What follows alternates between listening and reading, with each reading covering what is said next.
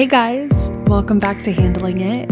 I'm your host, Catherine, and as you know, I thought I had my life all figured out, and then I realized I actually didn't. But I'm handling it, and one of the best ways I've learned how to do that is to talk with others about how they're handling their own lives.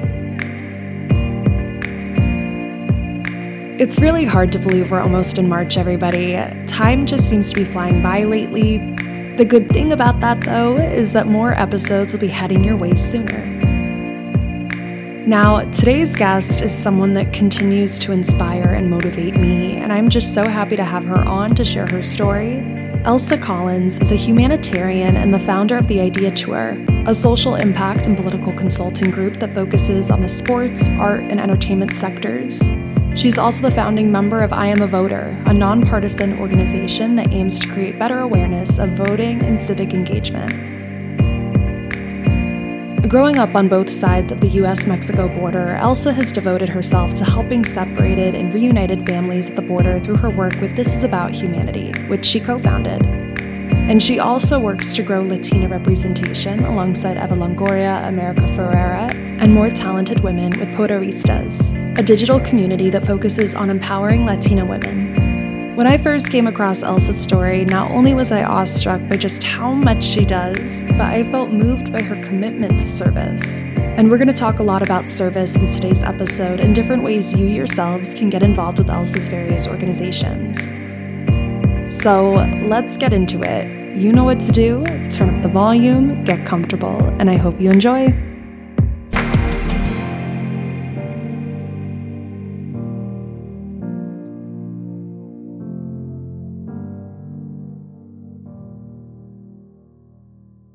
So Elsa, thank you so much for coming on. I'm so excited to chat with you. I mean, this week is like the first week of, recordings for the new season, and I missed conversations so much, just being able to converse with people. So I'm excited to have you on to chat and, discuss all your amazing work.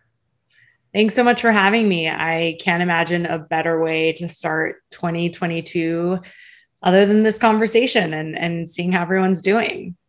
Definitely. Yeah, like I said, you wear a lot of hats. Literally, you work on so many different organizations. You've founded things, co-founded things. I'm really interested in sort of diving into a lot of that. I really want to bring up your work with This Is About Humanity. But before we get into that, how have you been? I mean, it's 2022. How has everything been on your end?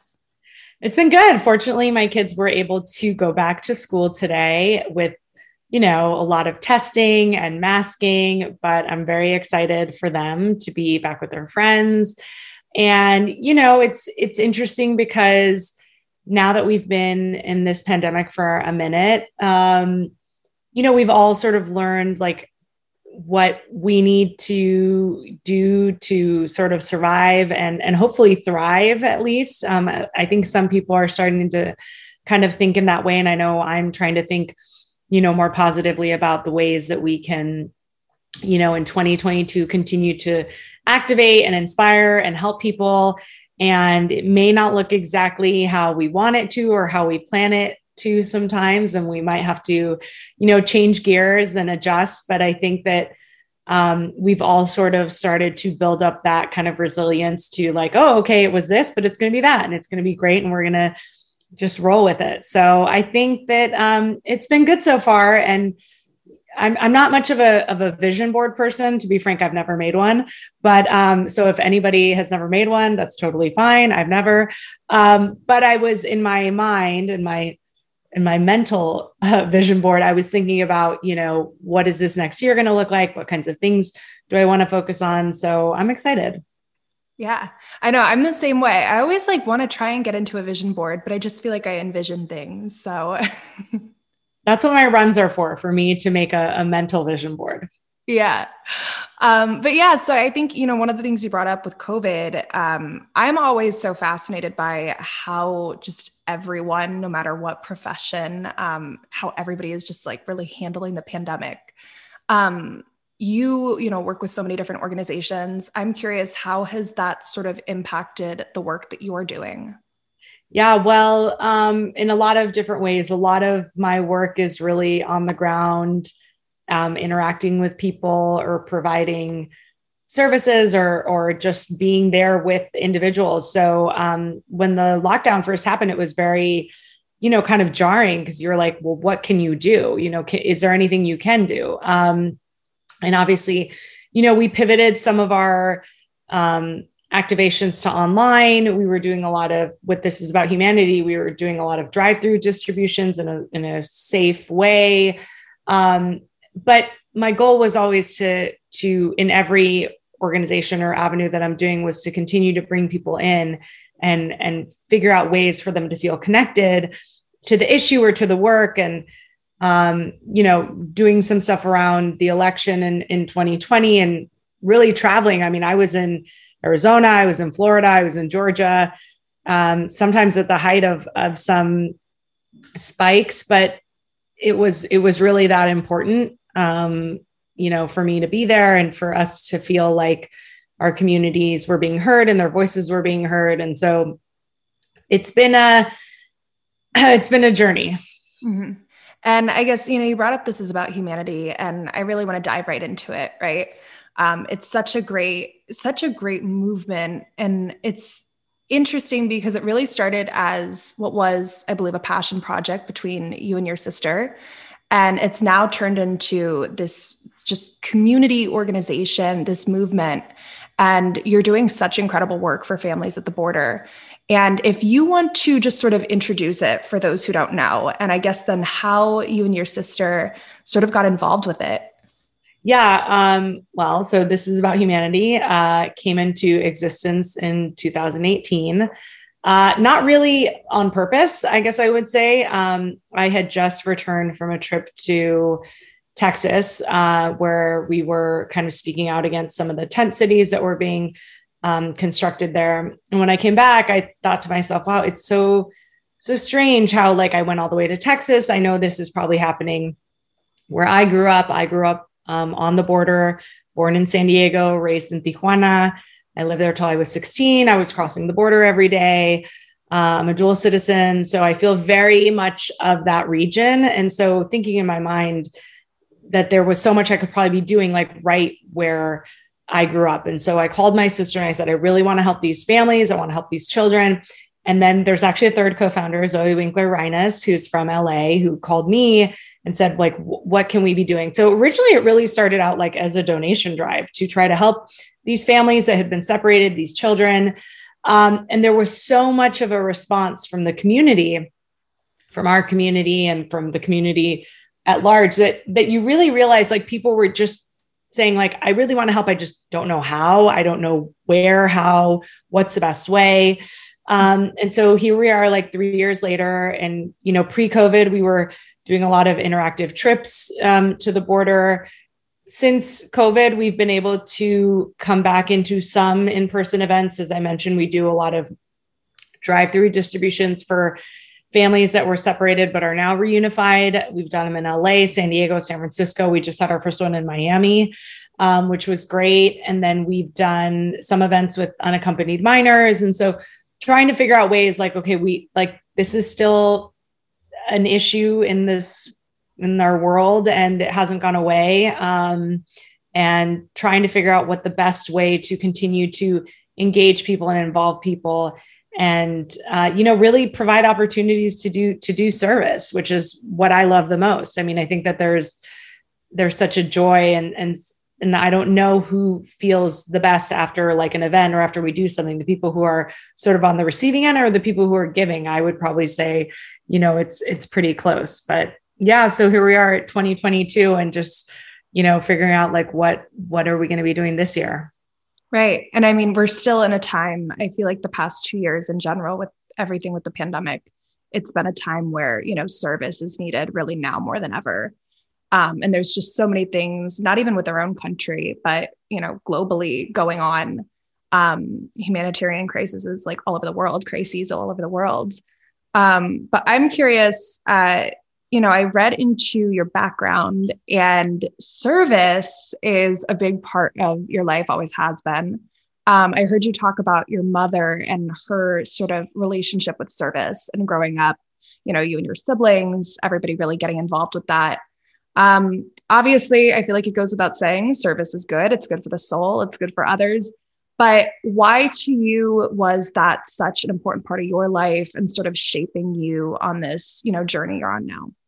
It's interesting. I feel like there are so many things you don't realize about your life until you become a parent. Like there are so many things that you grow up thinking like, I'm never going to do this when I have kids, or why did my parents do that? Or like, I'm sure when I was younger, like, why am I at this event? I'm tired. Like I want to go home or something like that, And so it really, once I had kids, became very crystal clear to me that like, oh, I understand this is the service that I was doing with my mom and my siblings is exactly what I want to be doing with my kids, because I would love for them to be doing, sort of carrying the torch as they get older.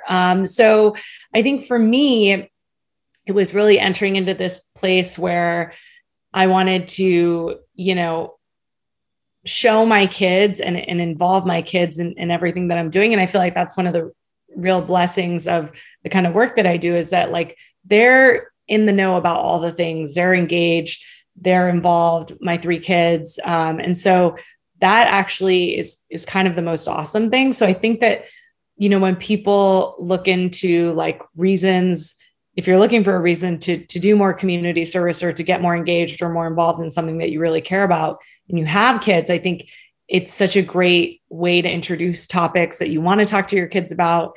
It's a great way to spend time with them. And I also just feel like I expect and I want them to be the kids that are going to speak up if they see something wrong, or they're going to be the ones who want to like lead or do some type of, social activism. So for me, it feels kind of just like a full circle thing. Like maybe we don't really know why something is happening when you're young. And then kind of now that I'm older and I'm on this other side of it, where I'm like, oh, okay, yes, this is exactly why we do these things, because we are sort of the most influential people in our children's lives. I mean, we're going to be teaching our kids the most important lessons. And I hope that this is one of the lessons that, they learn from me. Mm-hmm. And then, I mean, it becomes such a passion just in doing it. It becomes, I mean, like, I can't help this whole like past week, everything with Betty White, like God rest her soul. What a gem. Everything with her, passion for animals. And it's incredible, like an entire lifetime for the most part, dedicating to a cause, a social cause. And I think that's another thing too with the pandemic is, I mean, just having, different conversations, episodes I've done in the past, having restaurant owners on, just hearing different people's perspectives with it, and just talking to people I know. I think what's been really incredible is I feel like it was a humbling time, if anything.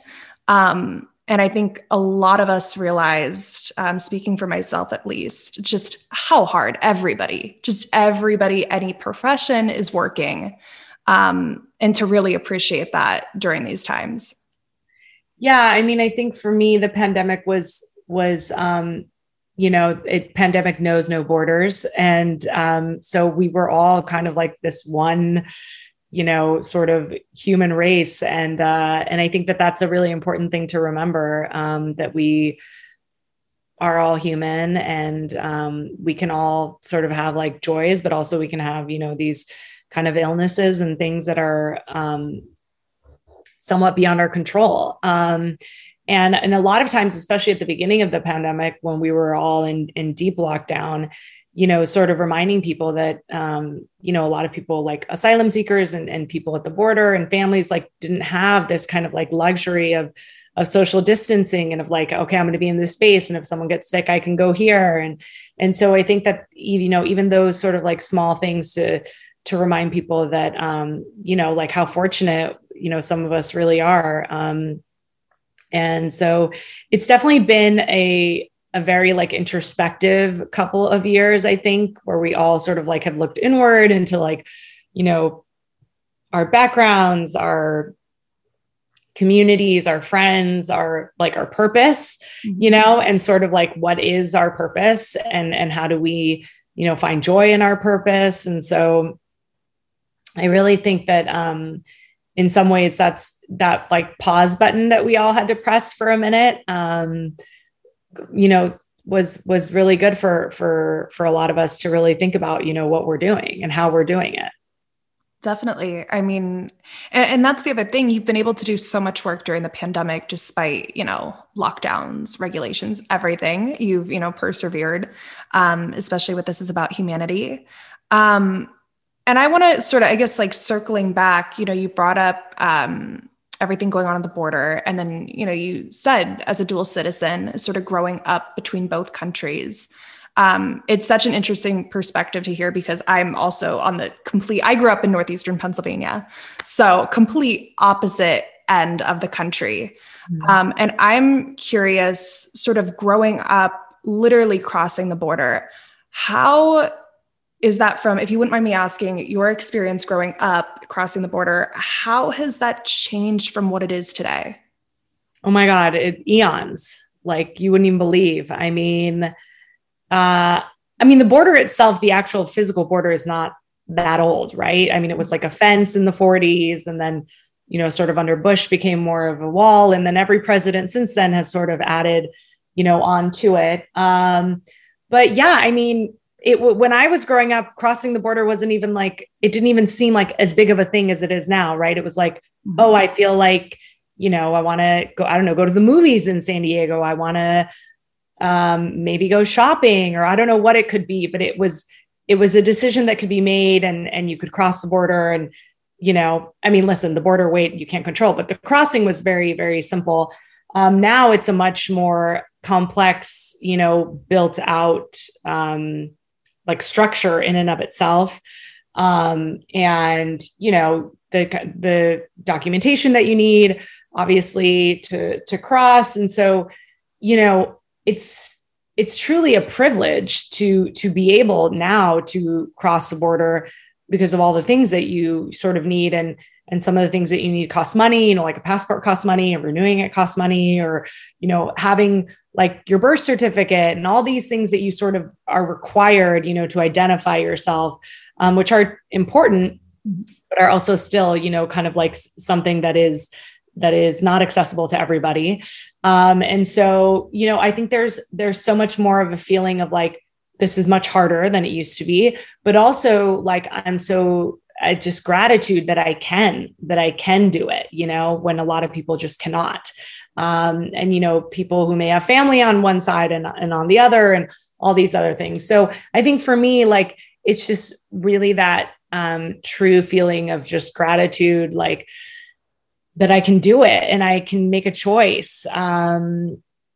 So it's an interesting kind of experience to just see it like in hindsight and then look back and be like, oh, but remember when you could just do like, it didn't seem that hard. Mm-hmm. Yeah.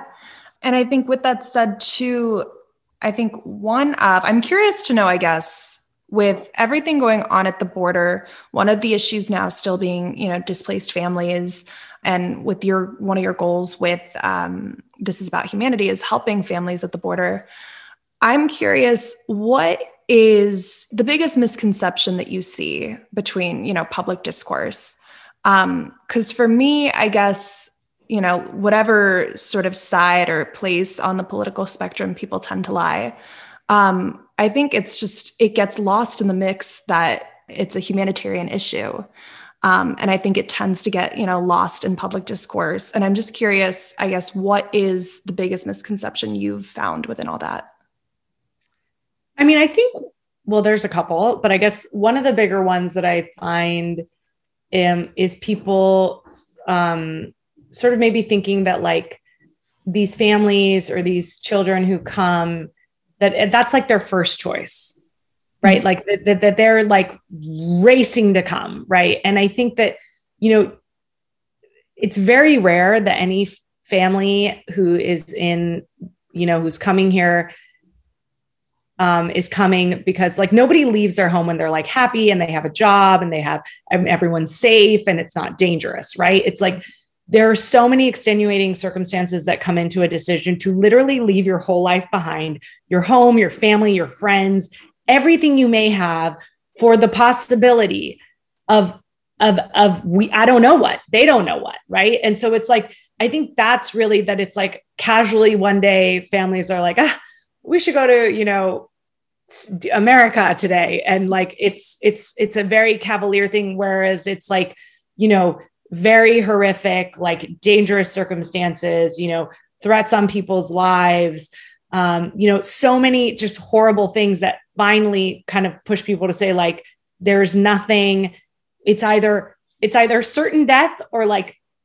maybe something bad. I don't know. So like every human being is not going to choose like a certain death. Like you're going to be like, I have to do what I have to do to like keep myself and my family safe. And so I think that's one of the biggest ones, that it's like this very like cavalier decision to come to this country. Mm-hmm. I think the other thing is that like people who are seeking asylum are not doing it the right way. They're like, people should be doing this the right way. But actually, I mean, seeking asylum, it is a right way. It's a legal human right that's recognized. And if you read the definition of asylum, you actually have to come in person and present yourself at a port of entry, which would mean at the border. You can't do it from afar. And so I think that those are some things that I would love to just sort of like clear up. It's like, this is a version of the right way. There is no line. Like everyone wants everyone to get in this line. There's no real line. And the system in and of itself as a whole is like not great. So I think that those are a lot of things that I would love for people to know, that, not everybody is making this decision haphazardly. It's a very costly and traumatic decision to do this journey. And by coming, they are doing it the right way. They're seeking, legal asylum. So I think that's, and then I guess the last thing I'll say is that this is an issue that's just like border driven. Like, well, I'm in Pennsylvania, like, I'm so far away from the border. It's not really a part of my life, but like the truth of the matter is that we like detain individuals, adults, and children all over this country. We also have families who fortunately have been able to be processed in and who are reunified, who are living all over this country and are contributing to society and are working and are helping, keep this country going, like picking fruit and making sure that food is getting into restaurants and, working all sorts of, service jobs and non-service jobs. And so I think that, those are some of the things that I would love to sort of people to like remember or to know for the very first time when it comes to talking about this issue. Right. And I think, and this, coincides with a lot of issues, but I think it's one of those things geographically too, which is why it's so wonderful that there's organizations like yours that are able to really spread the word and spread the message and discuss what's happening. Is because I think when it comes to people being, geographically separated from certain problems, if you will, I think within that, comes that saying, oh, problems, it's out of sight, it's out of mind. And that's really troublesome for many issues, not just, the border, but just a lot of issues that surpass immigration. There's so many different things going on in this country. And I just think, and that's the other thing. There's a lot of things going on in this country. It's hard to keep up. But yeah, I've noticed that's a problem as well with a lot of things is, depending on where you live. And if you're not exposed to certain problems, it's going to be hard for you to care. Right. But the truth is we should be caring. We could be caring. And, there's organizations and platforms like yours that are doing that to help spread that message. Yeah. There's one thing I'll say. I remember when I was, doing a conversation about voting, which is one of the other things I care a lot about. And the conversation about voting was like, well, what is sort of this disconnect or sometimes people who feel like, well, does my vote really matter? Is it really that important? Or like that the world for them doesn't change in a material way no matter who's in charge, so sort of like their life isn't being touched, which is in and of itself, like so amazing. Like if you can go through, lives and feel like it's all the same, like that is awesome. And like that's great. But I was saying that, there are, for some people, who is in charge or who gets elected is really a matter of life and death. It's a matter of, having access to certain, healthcare opportunities. It has to do with, how we're going to treat families at the border, so I think, the privilege and being able to be like, well, does it really matter? I mean, maybe not for you, but for somebody else, it really actually does.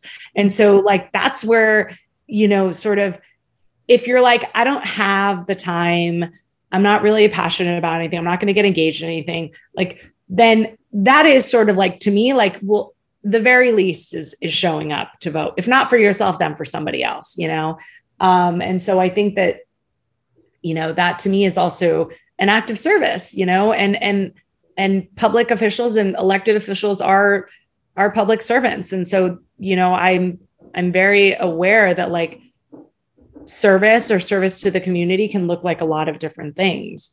Mm-hmm. And so I think that's just something important to remember too. Yeah. And I mean, especially when it comes to voting too, I mean, voting at the local level, I feel like that's another thing is not a lot of people. I mean, to be honest, I still have a lot of friends who don't really vote on the local level and, or really pay attention to it in general, different things going on. And it's a shame because I think once you realize, the different policies and how they affect your life. Well, my favorite is like, I'm not really political, so like, I'm not going to vote.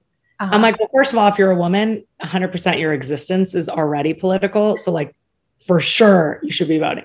And if you're not a woman or don't identify as a woman, then there are so many other decisions that, by the way, politically affect your life. Like what day and how often your trash gets picked up is made, that decision is made by like your local city council or your local government, outfit. So it's like everything that happens in your life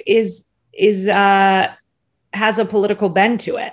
Now, your definition of political may be something different, but what I'm saying is, does government affect your life every day? And the answer is 100% yes. So, and voting is also a way of like, I remember my friend America Ferrera said this once, and I'll never forget it. She said, the election is our public officials, like yearly review.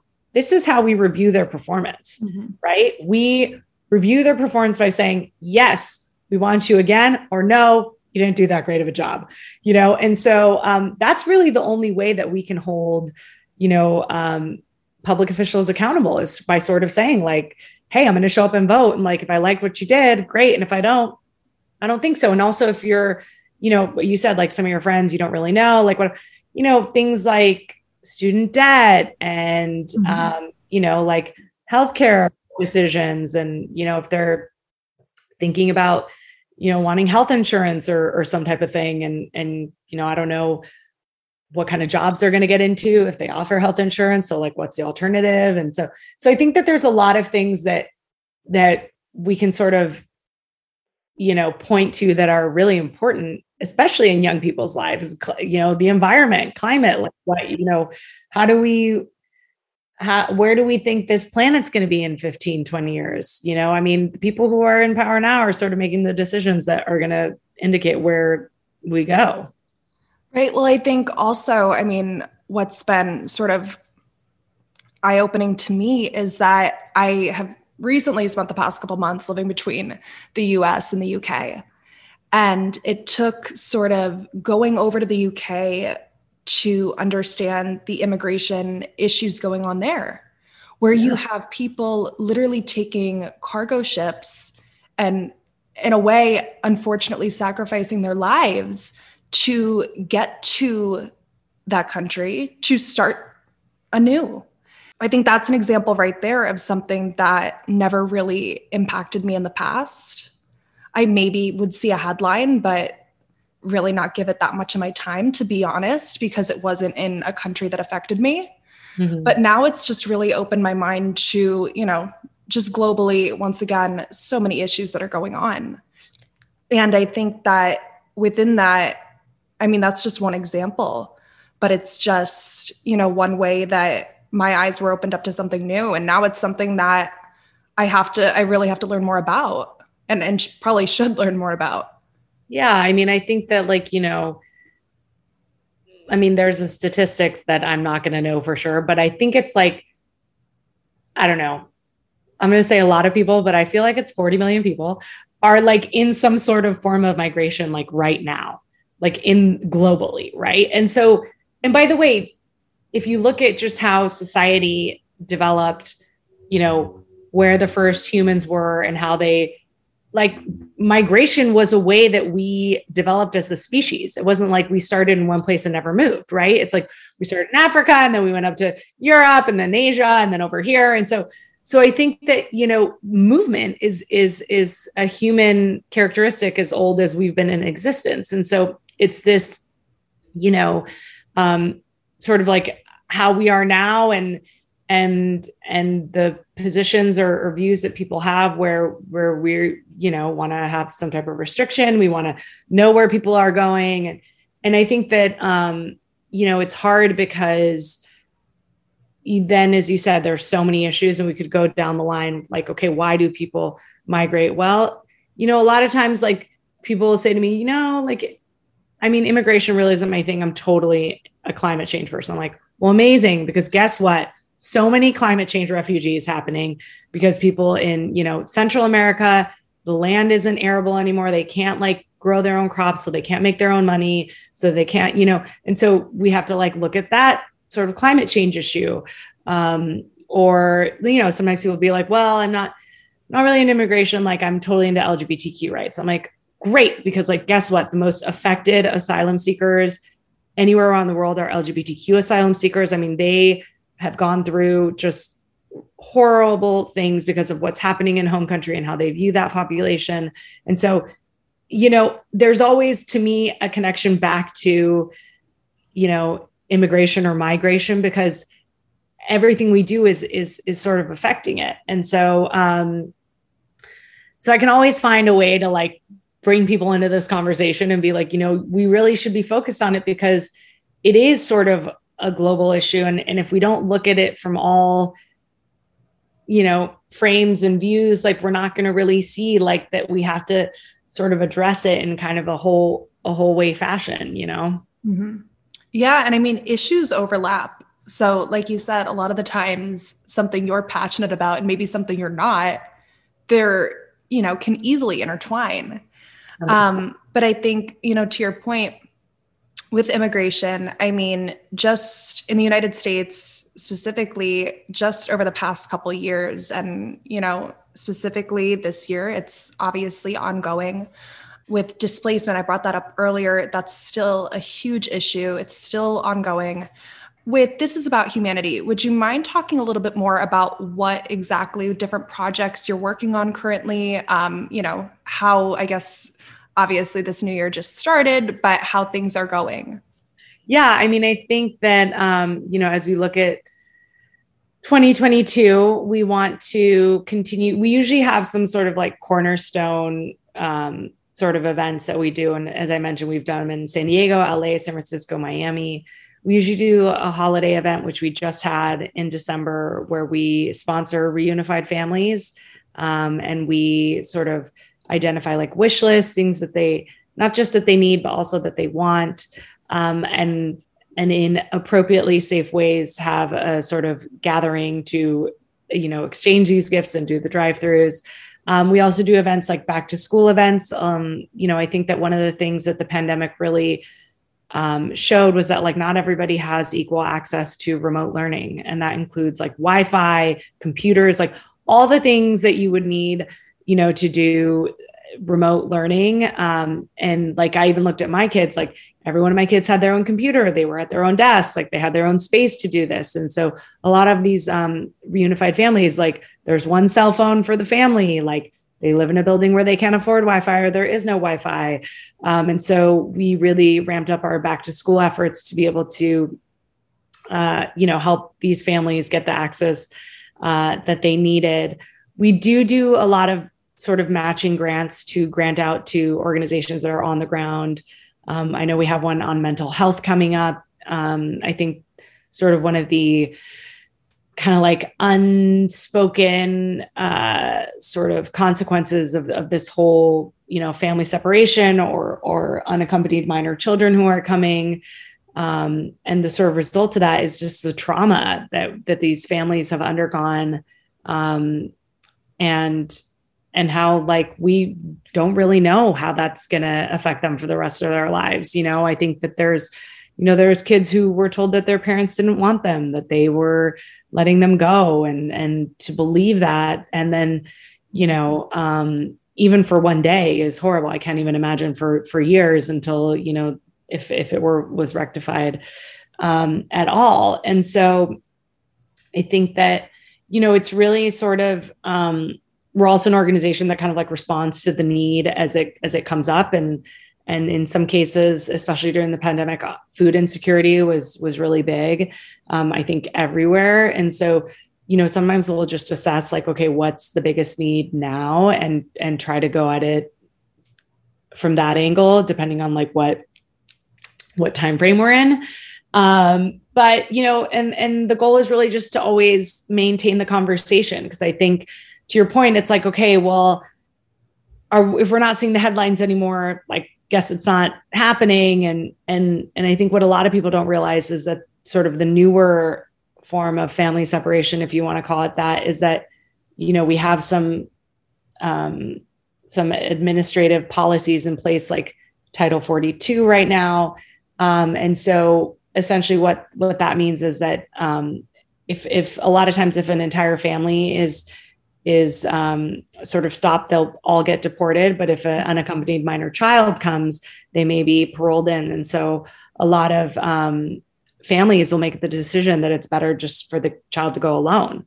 And so that's like again, really hard decision, terrible. Can you even imagine, kids as young as 7, all the way through like, 17. And so that's just a crazy, like, I can't even imagine being 15 and being like, so I think that those are the kinds of things that we need to think about as well, that we're still seeing a form of families not being together. It just looks a little bit different right now. So we obviously still always want to support our like unaccompanied minor children who are here alone. And so, but yeah, I mean, for me, it's like, if you hear this conversation and decide, that like, you're going to put it in your brain and just maybe bring it up to somebody, or maybe you'll look for more articles about it, or maybe you'll read more things about it. I mean, that's the kind of goal, right? Because not everybody, as I said earlier, not everybody has the time. So many things happening in this world. It's just very easy to just sort of not even think about it, but to think about it and maybe to bring it up in conversation, or to look and see, because sometimes people will be like, well, I'm not near the border, or there's not an event that you're doing near me, so like, guess I can't do anything. And the truth is that there's definitely things that people can do like in their own community. I mean, there's organizations that are helping, families, families seeking asylum, children, everywhere. As I said, it's happening in every state. And so I think that just even looking around you to your own community and is important. Yeah. And I mean, like you said before, just being able to keep a conversation going, because I think another issue is that, to your point as well, there's a lot going on in this world. There's a lot going on in this country, in the United States. And it's hard sometimes when there's so much going on, so many social causes to support, things to, advocate for. It's hard. And then also, I think too, when there's so much public discourse, I think this is another issue, which once again, even, goes beyond immigration. It affects so many different things. When there's so much public discourse, there's so many opinions out there on all different sides of the political spectrum. So let's take immigration, for example. There's a lot of opinions out there. And I think sometimes it's hard for people to have a full picture of what's going on.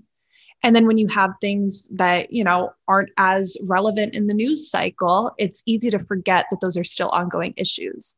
So I think those two things sort of can go hand in hand sometimes and lead to, conversation dwindling down. But I think it's really important to keep that conversation going in, any way you can.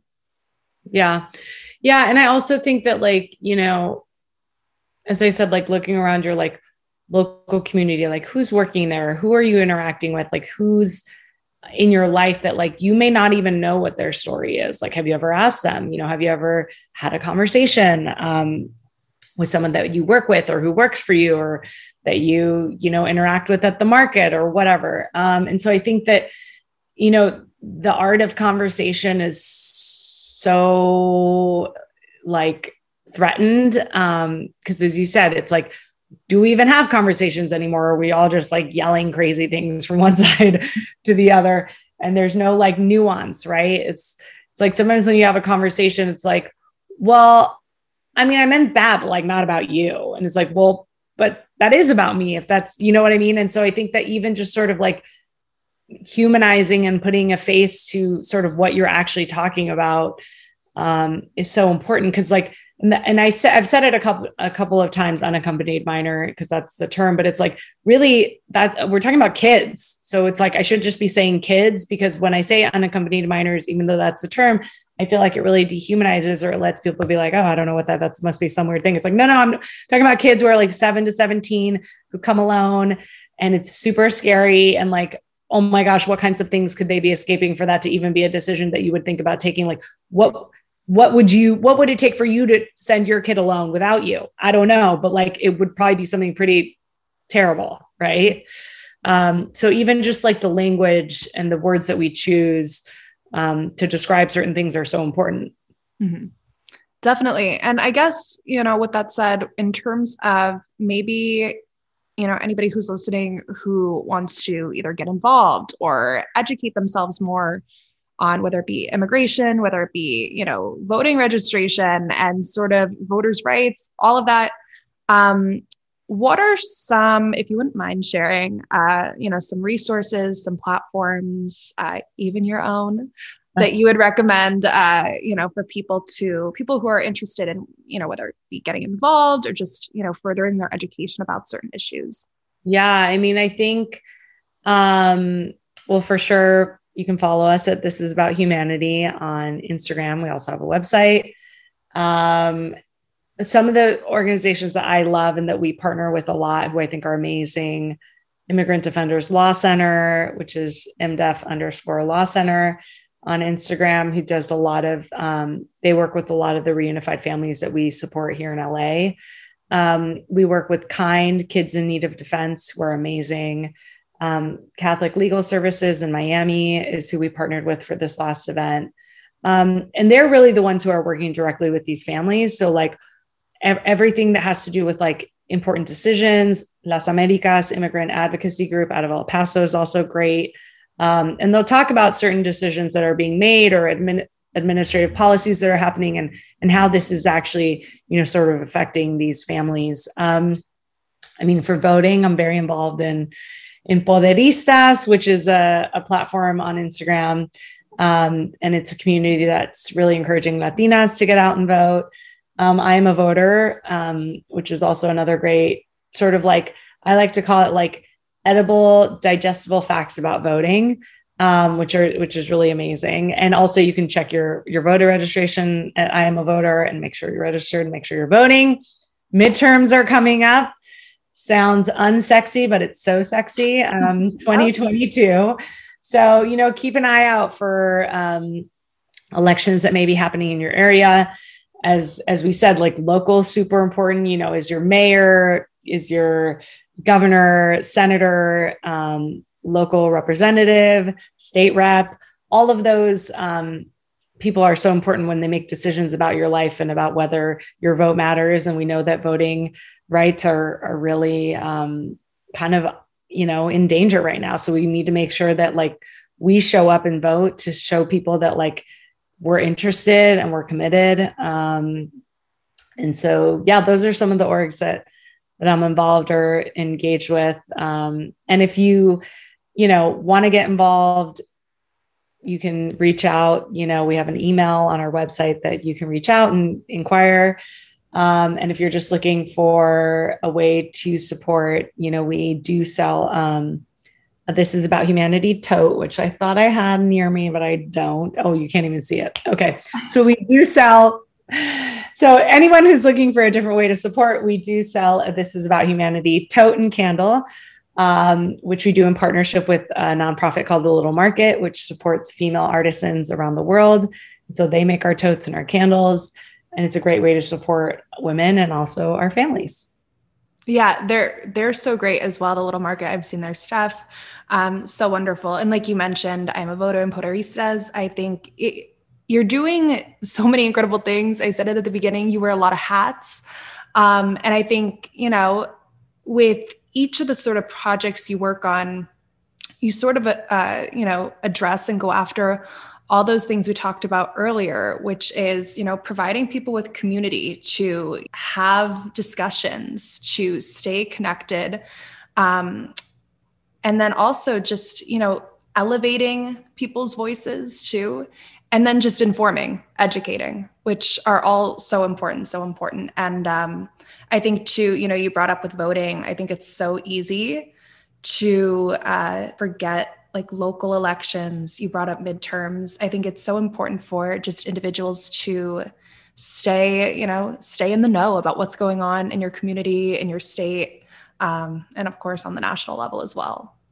Yeah. I mean, I think for like the younger age group, if they're listening, like I know going away to college seems like a time where like nothing really matters and like who really cares, but check where you're registered to vote. If you want to re-register, like where you're at college, because that's where you're going to be in November, great. But if you're, want to stay registered at home, make sure your parents like send you your ballot. And yeah, it takes like a minute to think about it.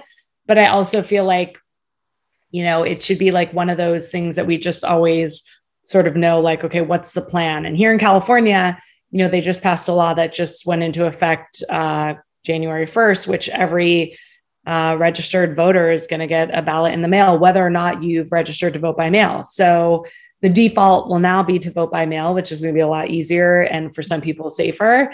I still like to go and surrender my ballot in person and bring my kids, just because I feel like it's important for them to be a part of it. But yeah, just thinking about like logistically, how are we going to do it? I mean, even that, thinking about it now is really helpful, because then it just puts in your brain like, oh, what is my plan? Mm-hmm. Instead of like, oh my God, elections tomorrow, I have no plan and I'm not even in the state I should be. Yeah. I mean, it does. And it sneaks up on you. You gotta, keep looking, keep staying in the know, like I said, because it sneaks up on you before you know it. Time flies. But Elsa, thank you so much for coming on. But before we go, I always love asking, with this being handling it, has there been a piece of advice or a lesson you've learned throughout just any experience, whether it being, your work as a founder, co-founder, your experience as a mom, like just anything that's really helped you handle your life? Yeah. I mean, I would say, and it's probably harder for people who are moms, but for me, it's like, I need to make sure that I'm fed, figuratively and in reality before, I can do most anything else. And also so that I can be like my best self. So like my version of being my best self is, I got to get my workout in. That's my jam. That's my version of a glass of wine. It's where I think about things. It's where I do my mental vision boards. And I know that that's going to just make me a better everything: mom, activist, founder, co-founder, friend, daughter, wife. So I do it and I don't feel guilty about it. And it does, I have to find time to do it during the day. And yeah, I have 3 kids and a job and all these other things, but like, it has to have sort of like that level of importance, because if I don't give it that level of importance, I just won't do it. I'll be like, oh, well, all these other things are more important. So I almost have to give it like more importance so that it actually gets done. And then I feel so much better. I don't know where I was the other day. I can't remember where I was. I was doing something and it was like something for work. And it was like, okay, I can either get up really early and get this run in, or like, I don't know if I'm going to get it in, and what would I do and how would I feel? And then I thought, you know what? I could already envision the feeling of having not done it and having this day happen and being like, I can't. And so then I did it, and it was like, I felt so much better. And it was like the rest of the day was incredible. And I was able to face whatever you want to throw at me, like COVID, masks, like whatever. I can deal with it because I already did what I needed to do to make me happy. So that's my version of handling it is, do the things you need to do to set yourself up for success. And then you will be so much better at everything else. Yeah. I mean, I think that goes for so many things, whether it's, watching how much you put on your plate, like, because everybody knows, especially as women, we like to overwork ourselves a lot. At least maybe that's me. We juggle a lot. And I think with, just to your point too, when it comes to making sure, other people in your life are okay and that everything else is good, you got to make sure you're good too. And I think that's just the way to do it. So I love that advice. Thanks. Take it. Yeah. Well, yeah, I think especially with all the work you're doing, I'm interested to see what you continue to do, and all the social media handles and links to your websites for all your different platforms are going to be in the show notes, the episode description. So everybody can check those out. Thank you so much. This was so fun. Of course. Thank you.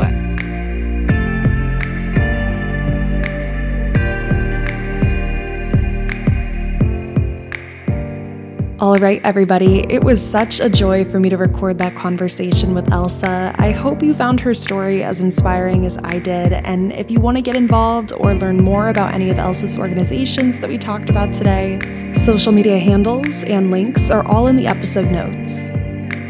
Thank you to Elsa so much for coming on, and thank you, listeners, so much for tuning in. As always, let me know what you thought of our episode. You can reach us on Instagram at HandlingItPodcast, and feel free to send us a message and let us hear your thoughts and suggestions. I will see you in 2 weeks with a brand new episode, but until then, keep staying safe with everything going on in the world right now and keep handling it. I'll talk to you soon.